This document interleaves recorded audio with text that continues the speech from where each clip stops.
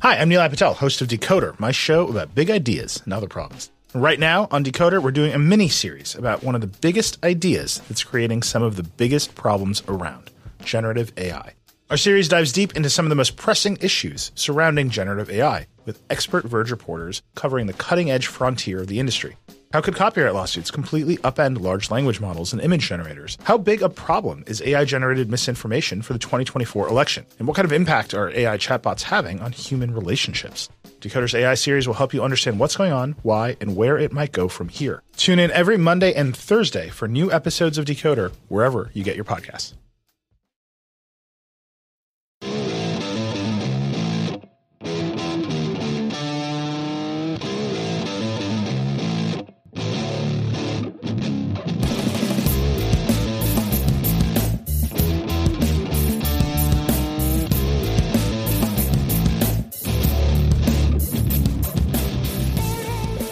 What's up, everybody, and welcome to episode 242 of the Talking Chop podcast. I am your host, Brad Rowland. It is Sunday evening in our usual time slot, and joining me, as often, the great Eric Cole is here. Hello, sir.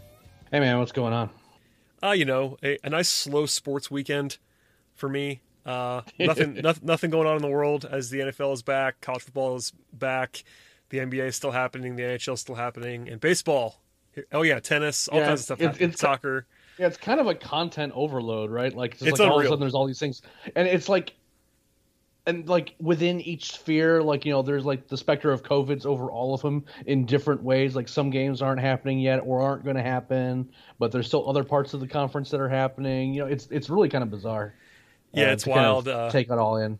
They've kind of paid us back for all of the absolute dead zone that was. And hopefully this all continues because I still enjoy sports. But alas, here we are talking about the Braves. The Braves had a nice week. If anybody missed this, I did have Zach Diller of Fox Sports South on the podcast midweek to break up a little bit of what was going on. But there were still 6 games after that. Yes, shouts to Zach for coming on. Go listen to that podcast. But the Braves still went 4-2 after that. They were very busy. 6 more games. Lots to get to. We'll talk about the games in a second. We'll start with the news, though. A few different things roster-wise to hit on this week before we dive into the madness that was Wednesday and Ian Anderson and all that stuff. It's all coming, I promise. Ozzie Albies is back. That was good. He came back on Wednesday. When he returned, Johan Camargo was optioned to the alternate site. That was not a huge surprise. And the other bits of news, and we'll sort of take them all at once. Tommy Malone went to the IL with elbow inflammation. There were jokes about that, about him having the ruptured success gland. I saw you make one of those jokes on Twitter. Yeah, I mean, you know, I may have put it in the article I wrote up on it too, but yeah. That's fine. I understand. You know what comes back there? Culberson got through waivers and was sent to the alternate site. Sean Newcomb got recalled on Saturday and is apparently stretched out to start if they had to do that. And they DFA'd Robbie Rowland after a 7-appearance, 5-start run with an 8.49 ERA. So I throw all that at you. We don't have to go transaction by transaction, but obviously Ozzie matters. Anything else jump out to you that's worth discussing? I'm just glad that Malone and Erlin aren't making starts anymore. I mean, we talked about this after the trade deadline, that, you know, if your plan is to not make additions at the trade deadline, I mean, no one thought that Malone and Erlin were going to, like, that was going to be the job done. No one did. And so at that point, you need to go, when are we going to get these young guys starts and get them ready? Because at some point, you need to know who's going to be in your postseason rotation. And we saw Ian Anderson come up. We saw Kyle Wright make a start today. And, like, these moves are kind of a nod to the fact that obviously there's going to be some changes to the rotation with Max Fried coming off the injured list and Cole Hamels, in theory, actually pitching in a Braves uniform. I have yet to see it, so I'm not going to take anything for granted until it actually happens.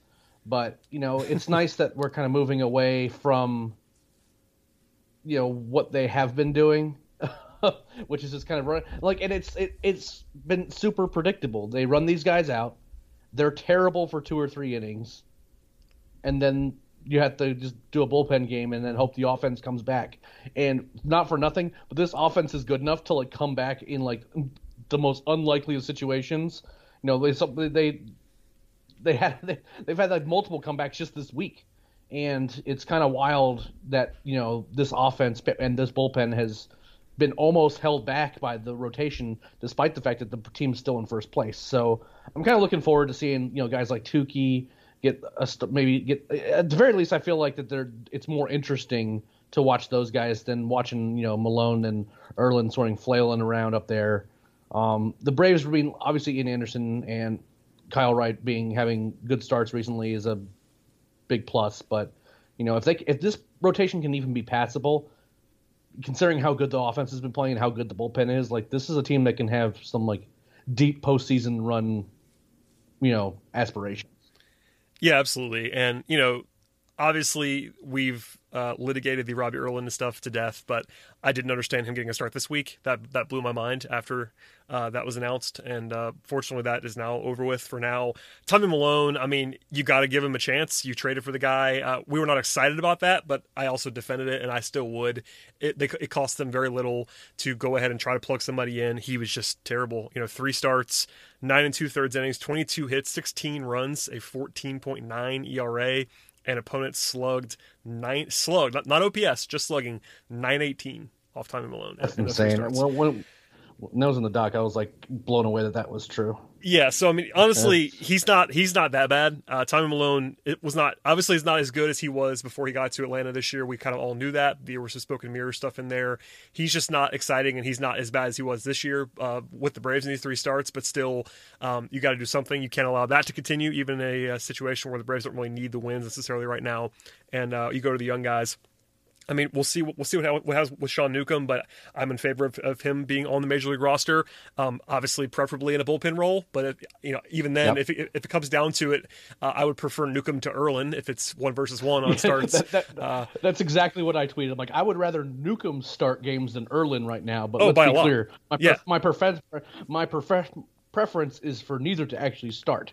Yes. Some people were like, but he's not going to be starting. I'm like, well, you're misunderstanding. If there's a roster spot, I want Newcomb to have it, not Erlin. Yeah, we've honestly seen Sean Newcomb pretty recently be a strongly above average bullpen arm. I'm not sure you can bank on it based on what we've seen this year, but there's certainly an outcome where he really helps shoot a playoff series out of the bullpen. So if he looks like himself in that way, sign me up. Coming into the year, we all talked about this. We were on that side of not wanting Newcomb to start. The Braves wanted to give him a chance, all that stuff. But he has been good in the bullpen whenever he's been asked to be in the bullpen. So if that's where he's going to be, hopefully that works out. And he's just another talented arm, not a guy he obviously has flaws. We all know that, but someone who could be very useful in a role that he perhaps is destined for at this point in time. You mentioned Tukey. He is going to start on Monday. That is going to happen. And then we're all thinking it's going to be Hamels Wednesday and maybe Free back on Friday. We'll see what happens. We all know this. I don't want to do the whole rotation thing again, and we'll save Anderson and Wright for a few minutes from now. But Hamels isn't going to be stretched out all the way, all that stuff. Freed, we obviously hope he is back and ready to go and 100%. Tukey starting Monday doesn't mean he's going to be the starter in that spot for a long time. But, I'm still just in favor of trying the guys who are talented. I would probably bet against Tukey starting the rest of the season. But if it works out, he flashes. We know how that is. And I keep saying this on every podcast. I'm going to say it one more time on this show. I hope they are planning or at least equipped to do some sort of a piggyback involving Wright/Tukey or some creativity of some sort, because even with all this stuff, they threw Josh Tomlin for a start this week. Tomlin is not a starter. I mean, he's someone that I've liked. We've liked on this podcast. We've been supportive of Josh Tomlin, but he is not a starter. It's just what it is. Yeah, I love him in that long man role. It just seems like every time he needed to come in and like throw 2 or 3 innings, he was just very good in that role. And it just kind of stinks that he just can't do that at the beginning of games. And that comes down to kind of how, how you prepare as a starter for an appearance versus how you prepare for a reliever.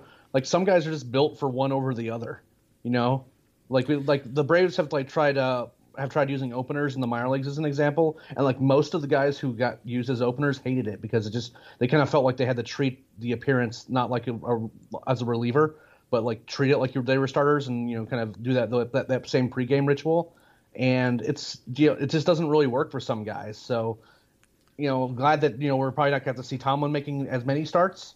I still want him on the team, obviously, because I think he's very useful. Yep. One thing I wanted to mention before we kind of moved on was like, I would have been perfect. I would not have been surprised at all if one of Camargo or Culberson weren't on this roster. But not having either of those guys as like your super utility guys is kind of wild. They've seemingly just chosen Hechavarria in that role. Yeah. I know he's not quite as versatile as the other two guys are, but given how many outfielders they have, they don't have to care about that. And Hetch can play anywhere else, so that's kind of what they've chosen. I think Camargo will be back at some point, if I had to guess. But that sounds right. Depends on how he does. Yeah. Yeah, if he looks okay, if they like where he is, they might bring him back at some point in time. But I had the same thought as you, and then I kind of thought about it, and I guess I should say with the DH, and with Hetch on the roster and able to play all over the infield, the only thing that you're really losing there is him in a corner outfield spot, and he doesn't have to do that. If they got into a serious pinch, you could throw Riley in the corner outfield if you had to, and put Hetch at third. Like, it doesn't really matter that you don't have that super utility guy. I've been very pro that role in the past, but with the DH, it's just less valuable, and we've seen that. We saw that with Culberson just not playing really at all, and Camargo just wasn't very good. So, I think ultimately, if I was picking a roster for the playoffs right now, I would probably guess that Camargo is on it, but not with a whole lot of conviction. And if they don't have him on it, if they don't have either one of those guys on the roster, I won't complain because they have a guy in Hetch that can kind of do that same thing. And in terms of pinch hitters, I don't love Camargo at the plate right now. So what are you really losing, I suppose? Yeah, I mean, I completely agree. Just kind of how this roster sort of turned out, it's kind of made it where it's not as big of a deal, but overall, it's just kind of wild to kind of think about that we really did. Again, we really like that sort of guy in that role, but at the end of the day, there's not really a spot considering how this roster is sort of shaking out, given all the quality of the bats. Yeah, it is very strange to not have that guy when we've been talking about the two of them for so long and how they're kind of overlapping and all that stuff, and having neither of them is a bit odd, but there you go on that. Okay, we'll see what happens with the rotation this week. Obviously, Hamels being Hamels would be very helpful. We don't know how that's going to look, but if he pitches Wednesday, we will learn about that.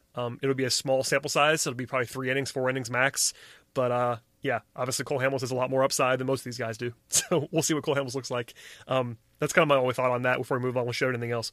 No, I think that's pretty much it. I mean, we have an interesting slate of games to work through, and yes, I mean, overall, just kind of. It feels like a bit of a return to normalcy, and maybe we can have gotten through the really tough stretch of this, what could have happened this season, and now we can kind of get back to kind of talking about things normally as opposed to talking about a team without most of their rotation and like a lot of their good players.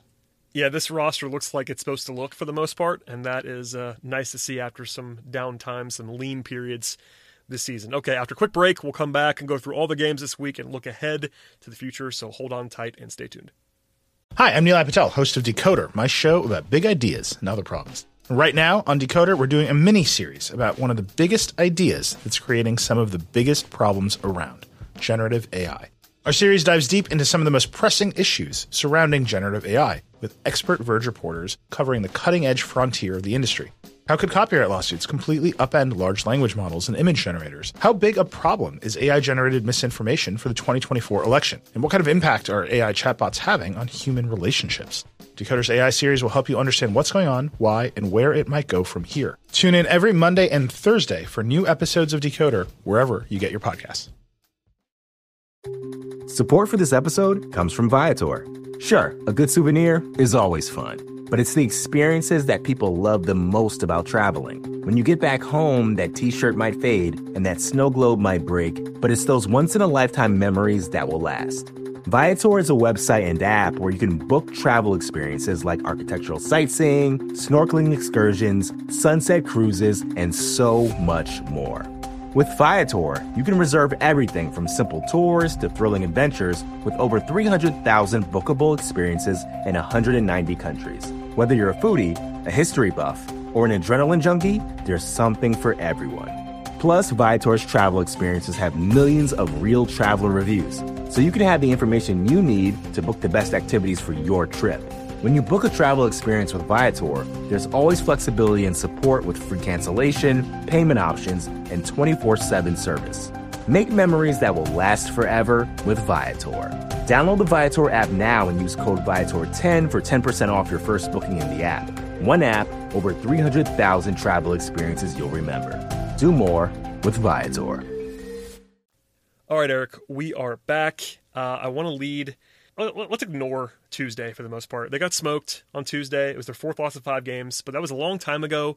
Wright looked bad. Sixto Sanchez was awesome on the other side of the diamond for the opposition, which is never fun. But Wednesday was crazy, so let's just start Wednesday and go from there.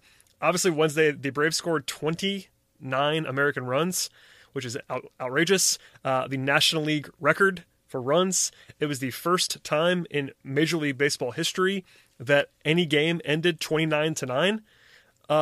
That's crazy. It's also the first scoregami, which is a new final score that's never happened before in the history of baseball in more than 20 years, and that's any kind of score that had never happened. So that's kind of crazy as well. Adam Duvall hit three home runs again. It was the second time in 8 days that Adam Duvall, favorite of this podcast, hit 3 home runs in one day. And the craziest part about that is that it was the first time in franchise history that any player has hit 2-3 home run games in a Braves uniform, and he did it in 8 days. Let's pause there. I throw a lot of numbers at you there. There's more, but I mean, this was insane, wasn't it? Yeah, it was kind of like it was a bizarre game, right?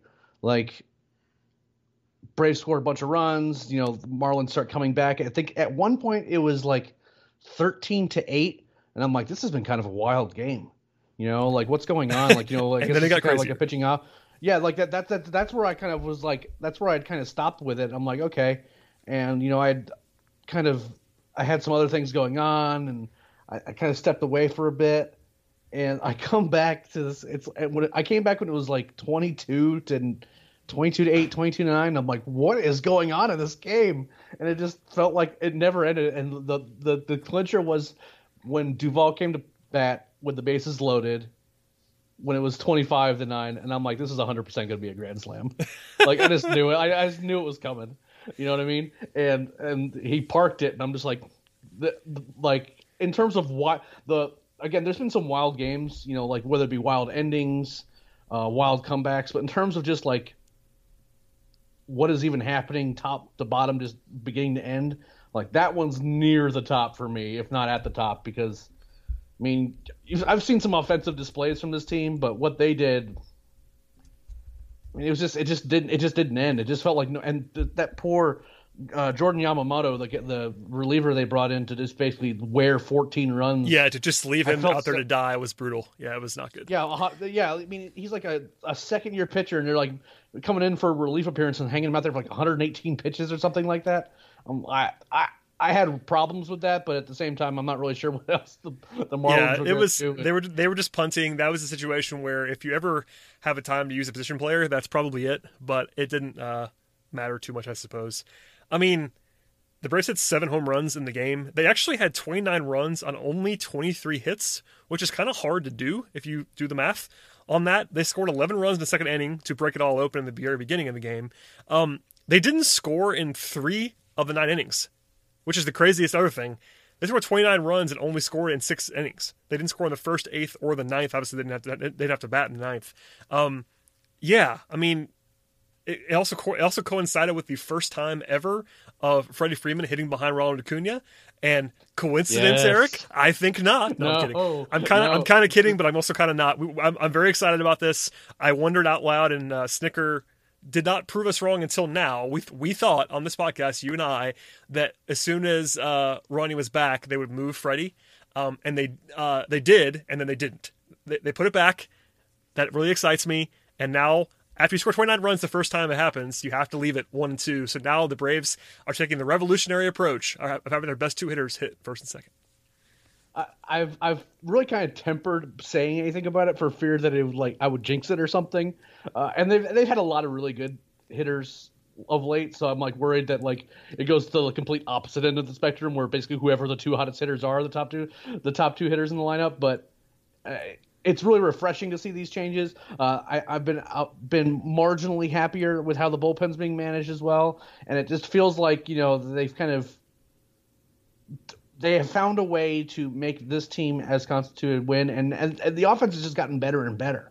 Obviously that 29 run game on Wednesday was insane, but I mean, like, just this team just wins games out of nowhere. You know, they'll be down 4-2. It look like they're not going to do anything, and then all of a sudden there's like a six. There's no team in baseball that's as good at 6-run innings as this team is right now. Just kind of getting out of nowhere. Like, I mean, it's not like, you know, you could see like the Dodgers or, you know, there's teams that have really good offenses, but they're just like, it's kind of like, you know, they score a run, they score a run, they score two, and all of a sudden like they're just a consistent 6 or 7 run team. Whereas like in terms of like purely explosive, you have a tough time beating the Braves. I mean, Ozzie Albies is batting 9th in this lineup right now, and it doesn't feel weird that he's there. Obviously, it is weird, but I understand it though, given what they've been doing. That's what I mean. Like he's just coming back from injury. He would like had that slow start before the injury. Like it makes sense, but like he's been really good. You know what I mean? Like the worst hitter over the last couple weeks on the Braves, other than Ender Inciarte, who hasn't been playing all that much now that Ronnie's been back, has been Nick Markakis. And he's chipped in here and there, but you can't expect a guy to kind of, you know, just especially for an older guy like that who's kind of known to kind of fade down the stretch. You can't expect him to like continue hitting 350 all year. You know, no, he was due to cool off, and he's actually, I think it was today. He had 2 hits today, so he looked better today, which is good. He had that really long, they've been giving him some days off, that really long stretch where I think Zach and I mentioned on the last podcast midweek, but I think he was like 0 for 26 or something. It was the longest streak of his career without a hit. So that he was a man and probably in need of some rest given his age. Now that he had a couple of days off, I hope he might look okay again. Well, yeah, I mean, like he hadn't had a hit since August. You know, it was a long time. So, well, and again, like, you know, just give him a couple days off. And like the nice thing is, if he's your worst hitter in your lineup, you're doing really well, really, really well. Like, you know, there was times, you know, when a lot of these guys were hurt, we're just like, you know, like just seeing Ender Inciarte taking the bats, or you know, watching what Johan Camargo has been doing. You know, Austin Riley's really turned things around for himself. He's not quite as hot as he was, but he's still like consistently producing. He's drawing walks. He's, you know, overall it's been, you know, top to bottom. You just look and you're like, is it really true that, you know, Adam Duvall is like the 5th best offensive player on this team? Because it might be true, even though the numbers haven't really borne that out. He's been so good over the last week or so. It's just wild. Like this team just has a bunch of ways to beat you. Like Ronnie didn't have like the last couple games. He hasn't been very good at all, and it still felt like the offense was just fine. Yeah, it's pretty crazy. I mean, going through the top guys for the season, and this is not even, I mean, they've been even better than this recently, but Duvall has a 134 WRC+, Ozuna 163, Freeman 180, Ronald Acuna Jr. 166, Dansby Swanson 120. So like those 5 guys have been lights out. And then you get into like the guys who've been a little bit more streaky, like your Austin Rileys. Markakis was really good early on. Ozzie's coming on now. So, I mean, the offense is in great shape. We can't rely on them to score as much as they have been in the relatively recent past. Because even, you know, the 29 game, take the 29 run game out of the mix. Thursday, they scored 7 in a comeback win that Freddie Freeman said was the best win of the season because they had to come back from 5-0 after Rowland was awful again. They scored 7 on Friday despite the loss. Saturday they cooled off in the Ian Anderson game, but then they scored a bunch again today. So, you know, the offense has been just ridiculous. The entire last month plus, I don't even know how long it's been at this point in time. I feel like every podcast we discuss how good the offense has been for quite some time now, and that's fun to do. I'm happy to keep doing it. But for the season, I think the Braves are like 5th in WRC plus on Fangraphs coming into today. 4th coming into today, and it probably went up after today's game. So you're figuring a top 4 or 5 offense in the majors this season.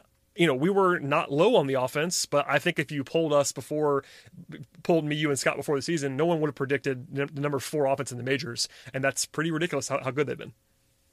Yeah, more like a top, like you think maybe with the top 3 or 4 guys that maybe you can put like a top 8 offense. Which, I mean, especially when you factor in the injuries. Like if you told me that Ronald missed his time, Ozzie was bad, and then missed time, like. It's pretty crazy that the Braves have been able to be this good on offense with, granted, Acuna's been awesome, but Ozzie's been a below-average hitter when he's played this season, and then he missed time, and he was your 3rd best player coming into the season. He still probably is your 3rd best player overall. It's wild to think about how good this has been. We were very high on Ozuna. We were high on Duvall, but even those guys have been better than you would think. So, I don't know. There's lots of love. Except on defense in Ozuna's case. Well, Ozuna's defense doesn't matter anymore. He's just going to DH forever, which is fine. Nope, exactly. You don't have to worry about it anymore. That's right. It's no longer an issue, Eric. We should mention before I forget to say this: Bryce Wilson got a save on Wednesday in a 20-run win. Just for the record, that happened. Friendly reminder that the win stat and the save stat means absolutely nothing. I meant to say that earlier, but it was that's one of those crazy baseball things that I really enjoy is that people were like arguing about it on Twitter like vociferously, like they're so angry about this. I'm like, look, the stat doesn't matter, but it's a little quirk that happened. He got a save. He finished the game. He pitched a bunch of innings and finished the game up 20. I granted it was no stress, but it still goes in the box score. Save Bryce Wilson. Yeah, it's just kind of more of a funny thing than anything else. Don't measure relievers by how many saves they got, but when saves happen in really bizarre situations, it's kind of funny to point out. Mainly just to point out how silly the stat is more than anything else. So yeah. We can leave that one for there. I do want to mention Friday real quick. I know I said it a second ago. They came back and almost won Friday, being down 5-0. They did lose 8-7. That was one of those frustrating games that even when their offense is actually this good, they left a million guys on base on Friday night. They left 3 runners on in extra innings. They had 14 hits and 12 walks. So that's 26 base runners, only 7 runs. That's tough. So it's crazy to score 7 runs and be frustrated by your offense, but that actually kind of happened on Friday. And also, it was doubled up by Ronald Acuna getting injured. Granted, he came back the next day, which was great to see.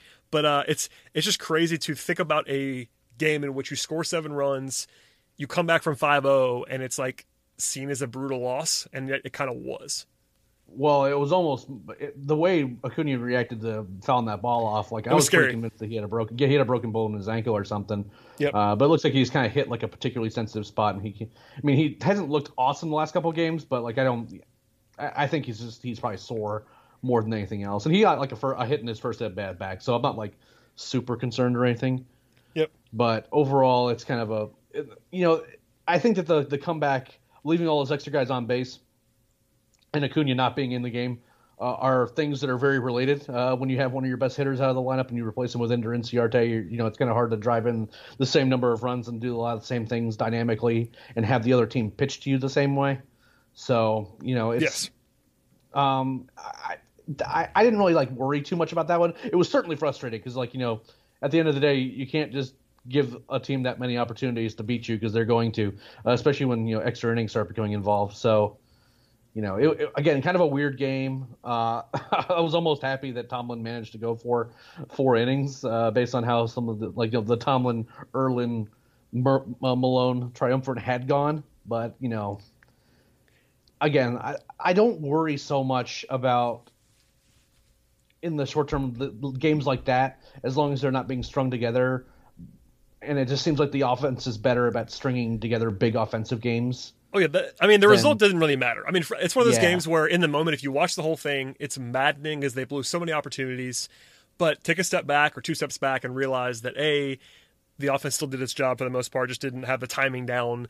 And B, the game didn't really matter in the grand scheme. I know they're in the middle of the playoff race, but as we'll touch on in a second, they're in good shape. So it's one of those games that after 30 minutes after the game, it's like, you know what, that was probably not a big deal. But if you're watching it, I totally understand being frustrated by it. It was fine overall.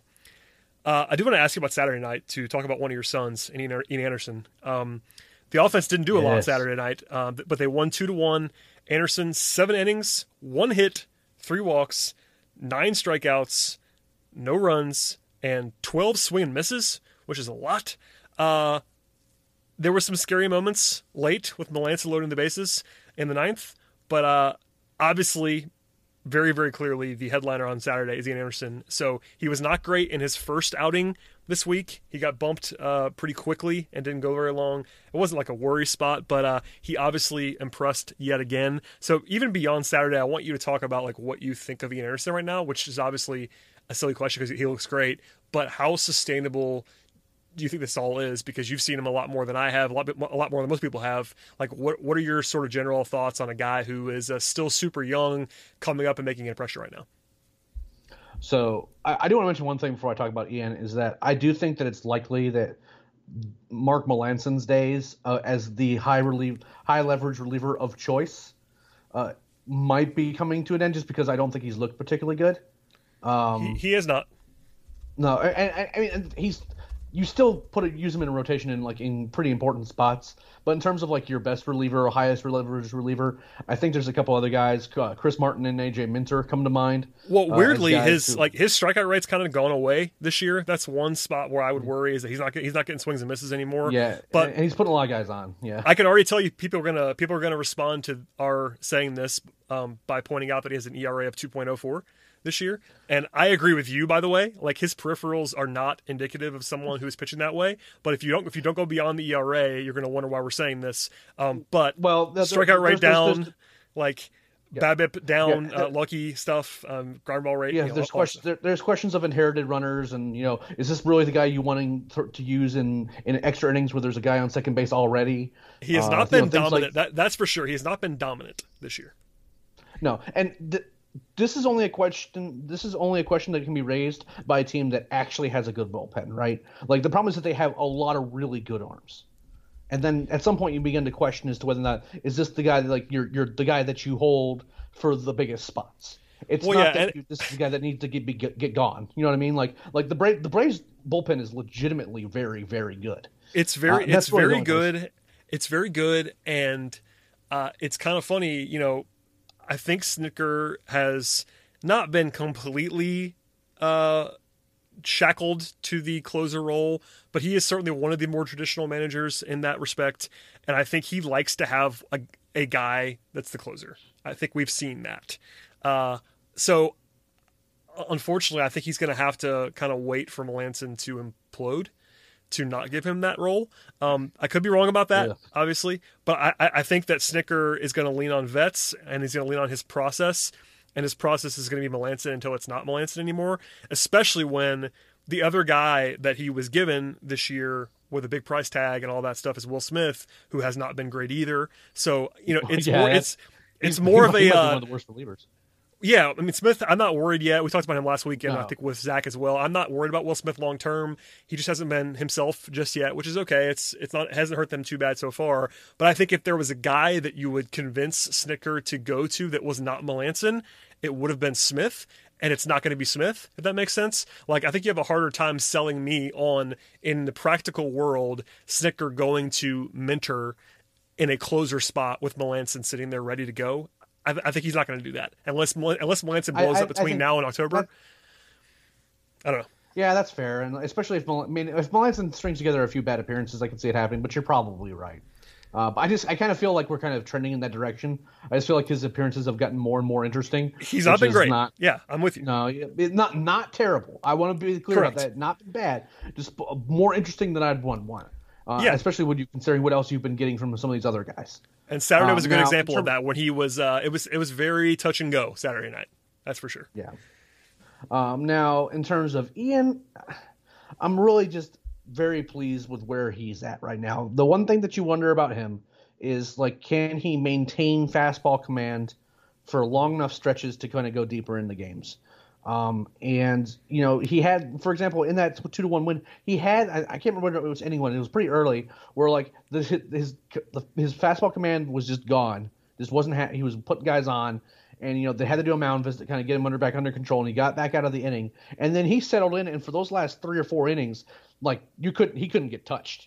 He was just striking out guys left and right. It was like 10 pitch innings, and he pitched deep into that game, and for a bullpen that's really had to work a lot, it was nice to kind of have a game like that followed by, Wright going 6 innings today, kind of give them a little bit of a reprieve from having to pitch so much. The pitch that really has impressed me the most, I mean, the fastball command, we've seen it kind of come and go a little bit, and that second start it wasn't quite as good. But when it's on, it's a pitch he can throw up in the zone and get swings and misses on. He has real velocity. The pitch that's really impressed me the most, though, has been the changeup, because it's really kind of helped him against lefty batters. And he's gotten some really, truly ugly swings at it. Like, guys who were like sitting on that fastball, they were convinced that that's what they were swinging at until about halfway through their swing, and they realized they've made a terrible mistake. His changeup was a pretty good pitch coming out of high school, and a lot of people projected it as plus. In the minors, though, I mean, it was never this good whenever I saw it. He was always kind of like a average to an above average pitch, something that you had to respect. You can't sit on a fastball with him because he will throw the changeup, but it wasn't like a pitch that you had to like, kind of really make note of beyond that. But, that's kind of one of his, I think it's been his best pitch since he's been called up. The curveball's been good. He can throw it for strikes. And, he's obviously been able to kind of throw that all throughout the zone. And, in those 3 starts, he's looked good. He's looked really good.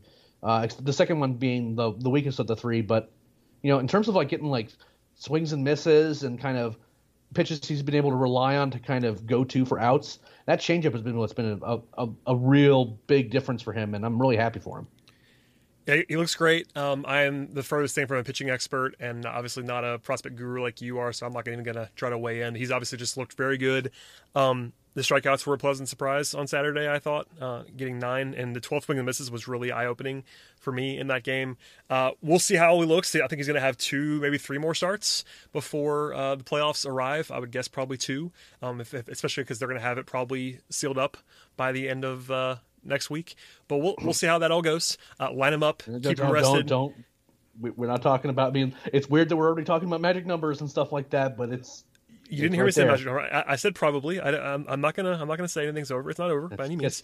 The kiss of death. It's a good time to point out that at this moment in time, the Braves have a 3.5 game lead on the Marlins, a 4 game lead on the Phillies, and according to 538. They are 95% right now to win the division. That is by far the highest mark of the year. They've been 99% to make the playoffs for quite some time. The playoffs are a lock at this point, essentially. But the division is not a lock just yet. It's not absolutely over, but they are obviously a massive favorite to win the division. And if they win the division, that's kind of all that matters at this point in time. You can pedal off from there and line guys up, keep guys arrested, etc. And that's more of a next week topic on the podcast. But I just want to set the stage a little bit from where they actually are right now. Transitioning to Sunday's game, another young guy, Kyle Wright, wasn't as good as Ian Anderson, but he beat Max Scherzer today, which is surprising. Obviously, Max Scherzer is very good. He was not very good today, necessarily, but I thought Wright was decent, had some flashes. He was not incredible, did not get a lot of help defensively, especially in the 5th inning of the game, but his final line looks fine. Yeah. 6 innings, 3 earned, 2 walks, 4 Ks. He did give up 10 base runners, which is more than you would want. No one's saying that Kyle Wright was awesome today, but he did have those flashes, and my overarching takeaway is what we already said earlier.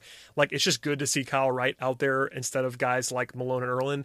The upside is just so much higher. Keep him on a short leash for sure. He's not proven to be a guy who's going to go out there and throw you 6 innings. I know he threw 6 today, but if the game had mattered more, you would have taken him out before that, I'd imagine. But still, he pitched fine-ish, and that's kind of all you need him to be to like encourage you to give him more rope for the next couple weeks.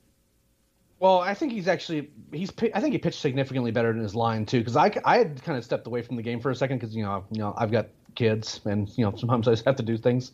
And when I came back, like the bases were loaded, and I'm like, oh, this is here we go. Kyle Wright's having a struggling as he gets deeper into a ball game. But it sounds like it wasn't just defensive problems; it was also just like horrific batted ball luck. A bunt, a broken bat flare, and all of a sudden the bases were loaded. You know what I mean? So I think that overall there's a lot of positives, certainly a lot more positives to take away from the start than negatives, especially when you put some of these runs that you kind of got put on his line weren't necessarily his fault. Obviously, giving up a first pitch home run to Asdrubal Cabrera probably isn't ideal. Ideal. No, but at the same time, little things like that happening, and as long as they're solo home runs, then you kind of feel like he's at least managing the game reasonably well. His stuff looked pretty good. It's interesting that we're kind of getting down to the end of the season here, and I was genuinely concerned that like the problem was going to be that when you lose Ronnie, you lose Ozzie. You have some of the guys in the lineup underperforming beyond those 2 guys, and you lose 80% of your rotation. That the Braves were going to be in a position where they're going to be like probably sitting around 500. After already kind of get padding their wins a bit early on in the season, that they were going to lose more than they won, and they were going to find themselves in this crazy dogfight towards the end of the game at the end of the season. And I just didn't know if the rotation was going to be able to stand up to that. And now we're like looking at it, and the Braves are like 9 games over 500. After this stretch where like they've lost everybody, Now they're getting everybody back, and it feels like the whole lineup is kind of rounding into form. The bullpens look really good, and now we're going to have a rotation that is going to have like actual, real live players in it, as opposed to converted bullpen guys and other teams' castaways. So, it's all of a sudden I start wondering, if the team could get to this point on what they've had, basically running on fumes, especially with their starting rotation, and now they got all their guys back and like happy and healthy. Like you wonder, like how good this team could be, and it's been really fun to kind of follow the team. Like it's been kind of almost stupid that they've actually been pull out some of these games, but they did, and because they did, now they find themselves in a position where they're at full strength. What could they really do to the rest of their schedule and kind of going forward? So it's been a lot of fun. Yeah, they're playing well. Obviously, I do want to give you one more sort of fun fact / something to monitor for the next 2 weeks. The Braves have a chance to hit more home runs this season in 60 games, again, 60-game season, than they did in the entirety of the 2015 season, which was a full-length season. So they have 82 home runs right now. They only hit 100 total in 2015, which is crazy, by the way, that they only hit 100 in the modern era. But they've hit 82 in 47 games. That 2015 team, the only guy who hit more than 10 home runs was Freddie, and he had 18. Cameron Maben and Adonis Garcia were tied for second with 10 each. Yep. Markakis, they're awaiting getting their numbers retired by the Braves. Yeah, the other two guys that I wanted to point out were full-time players. Markakis hit 3 home runs all season long in 156 games, which is a ton of games. And then Andrelton Simmons hit 4 in 147 games. So all that to say, this is just one of those weird things that doesn't really matter in the grand scheme of things. The Braves have a real chance. They are actually on pace to out-homer a team from 5 years ago in a season that is 40% as long as that season was. I remember talking back, I think it was 2015 and 2016 for that matter, about just how few home runs these teams were hitting, and like just like it was kind of painful to watch, that all these other teams were kind of like reverting to, launch angle and actually trying to hit for power, and like we were watching, Ender Inciarte ground out to second, Nick Markakis ground out to second, and Jace Peterson hitting these weak flares that just ended up right at people, and you kind of think about those teams. Watching Andrelton Simmons, like as a guy who I love watching playing at shortstop, and I wish the Braves still had him. As good as Danzy's been, Andrelton's been probably one of my favorite players to watch in the field. Maybe ever. It's pretty close. You see some pretty entertaining things from Andrew Jones and the like, but in terms of like playing the field, he's amazing. But watching him bat sometimes is just like truly painful to watch, especially early on when he had no power. Yeah. I mean, the power came on a little bit later. I forgot to tell you this to put in our doc, but I want to give you the team wide slash line in 2015. Granted, this was a terrible baseball team. They won 67 games, so keep that in mind. They were awful. But the team-wide slash line was 251, 314, 359 slugging for the season for a full team. Now, granted, the non-pitchers, they slashed better than that, had a 372 slugging, but still, the non-pitchers had a sub-700 OPS that year, and really the only guys on the team that hit at an above-average level that season were like Freddie and Adonis Garcia, Markakis, and like Juan Uribe. Juan Uribe. What was their WRC plus that season? I don't have it in front of me. Their OPS plus, I'm looking at Baseball Reference, was 87. So that's similar to WRC plus. Not exactly the same, but it wasn't very good. Fun fact. The 2016 Braves posted a team 86 WRC plus. Yeah, there were some lean years. Yeah, those were some really tough years back then.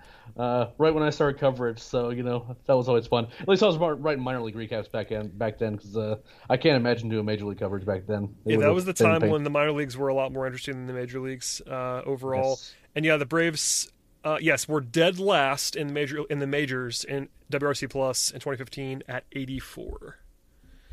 So 2015, 2016, really rough. They hit 100 home runs, Eric. 100. Uh, Second worst was 120. So, that's really hard. 100. It's impossible to hit 100 home runs in a full Major League season in the modern game. That's absolutely ridiculous. 100 homers for the season. I think this team, and I think this team's going to beat that.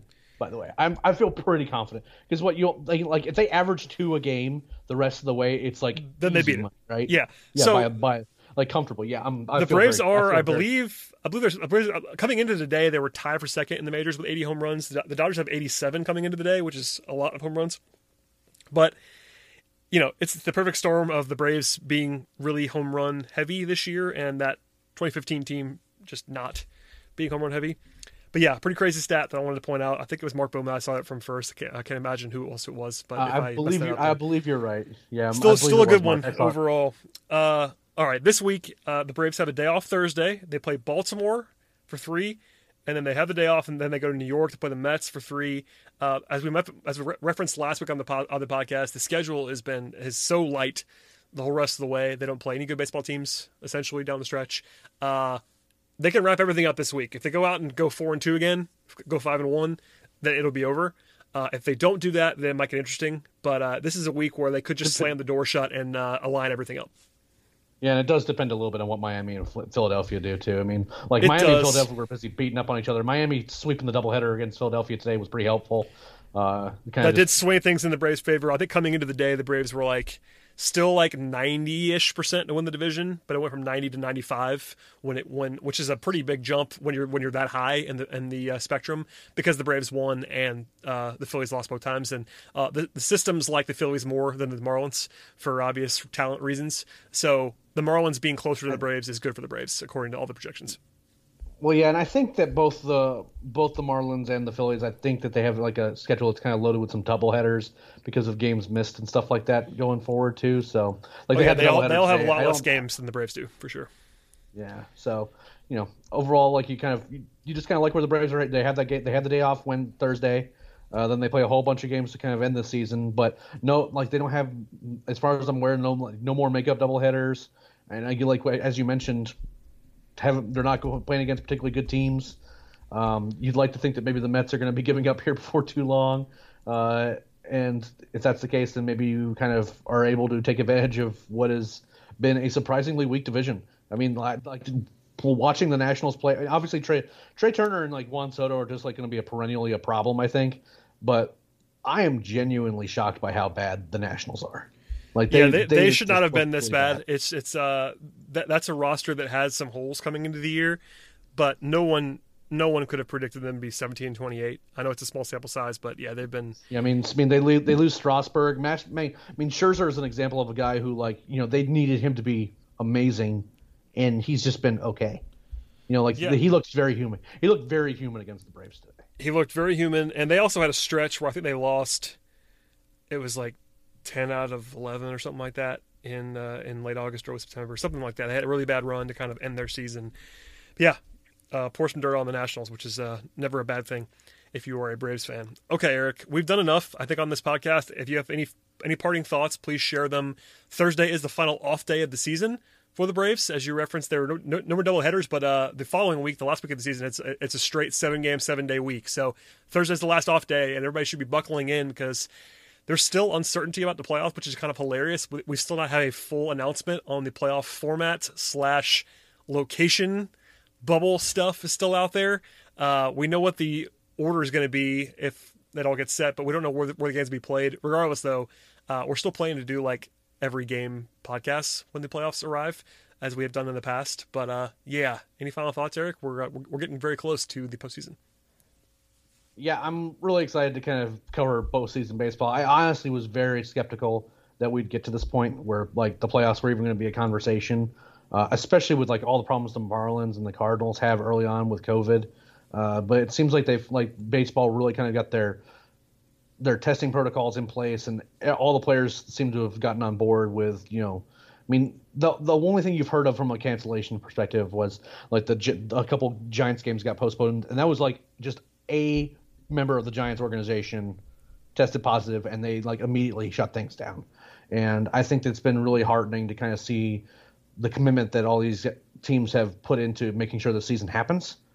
It's been a lot of fun to experience, and I know it's not a good idea long term. At least I don't think it is to have expanded playoffs, but I am really excited to kind of see like teams that we normally don't see in the playoffs.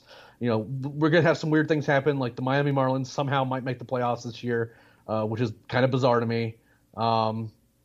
And you kind of hope that you see some weird things happen, but more importantly, this is a team that seems like it can really make a run. So I kind of really don't want to have a repeat of last year and really a lot of years where, it's a first round exit and we're kind of talking about what could have been. Assuming that the Braves can kind of cement a spot and kind of get a favorable matchup for at least that first round, it's gonna be kind of nice to be talking about playoff baseball. If it's against the Cardinals in the first round again, I'm just gonna kind of resign myself to the baseball gods just wanting to hurt me again. Strong agree. We will preview even more next week, and then, of course, we'll set the stage in advance of the playoffs. So please subscribe to the podcast. You get all of this great content for one low price of $0 if you just subscribe and tell a friend. Leave 5-star feedback if you enjoy the show in terms of ratings and reviews, all that stuff. We'll be back again, maybe midweek. We'll see. We've done pretty well with at least having some midweek content on the feed, but if nothing else, we'll be back by next weekend to break it all down for you. Follow Eric on Twitter. Follow the show on Twitter at Talking Chop, as well as all of our written content over on the site. See you next time.